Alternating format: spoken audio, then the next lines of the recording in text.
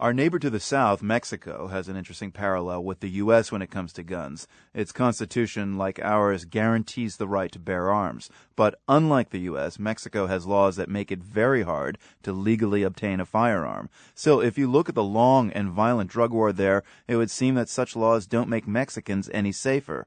Alberto Islas is a security expert based in Mexico City. Break it down for us, Alberto. What are the laws regarding gun ownership in Mexico? Gun ownership in Mexico is very difficult. You need to have a permit from the Mexican army, and everybody is vetted. But on the black market, it's very easy to acquire a gun in Mexico. Are there gun stores in Mexico? No, they're not gun stores. All of them are sold and imported by the Mexican army. So even a local police force has to buy the arms. They cannot buy them directly. They have to go through the Mexican army. Right, so it sounds like the gun laws are pretty tough there, but if you ask most Mexicans, do you feel safe in this country? What are they going to tell you? People will probably not feel very safe.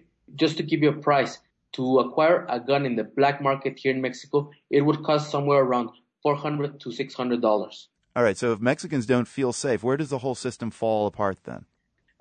There's a lot of arms trafficking here in Mexico. The Mexican borders are very porous. I mean, Mexico has a very wide and big border with Guatemala, parts of Central America, and a lot of illegal guns come through there, but also from the north.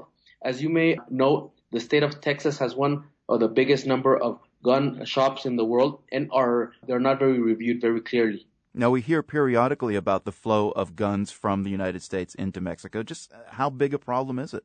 No, it's a very big problem, but the biggest problem is that it hasn't been identified. The government of the U.S. and the Mexican authorities have been trying to work in order to dismantle arms shipments from the U.S. into Mexico. But this has been very cumbersome because there's no clear process as to how to do and carry out these investigations. Last year, the United States had this investigation of ATF agents smuggling guns into Mexico because they didn't trust the Mexican counterparts.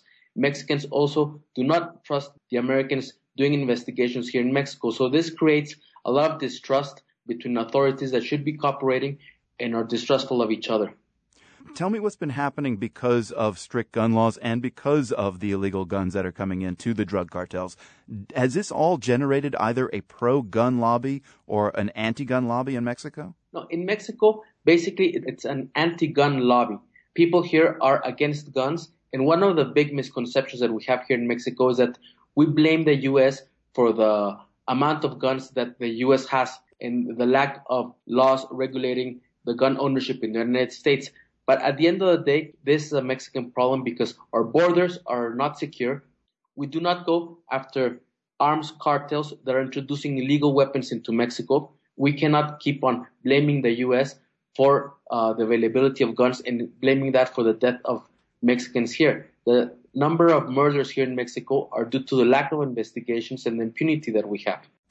So I'm just curious to know, Alberto, when we have these horrific events like the one in Connecticut on Friday, do Mexicans kind of saddened by what happens, but then also turn to kind of an anger, reminded of their own gun problems there in Mexico?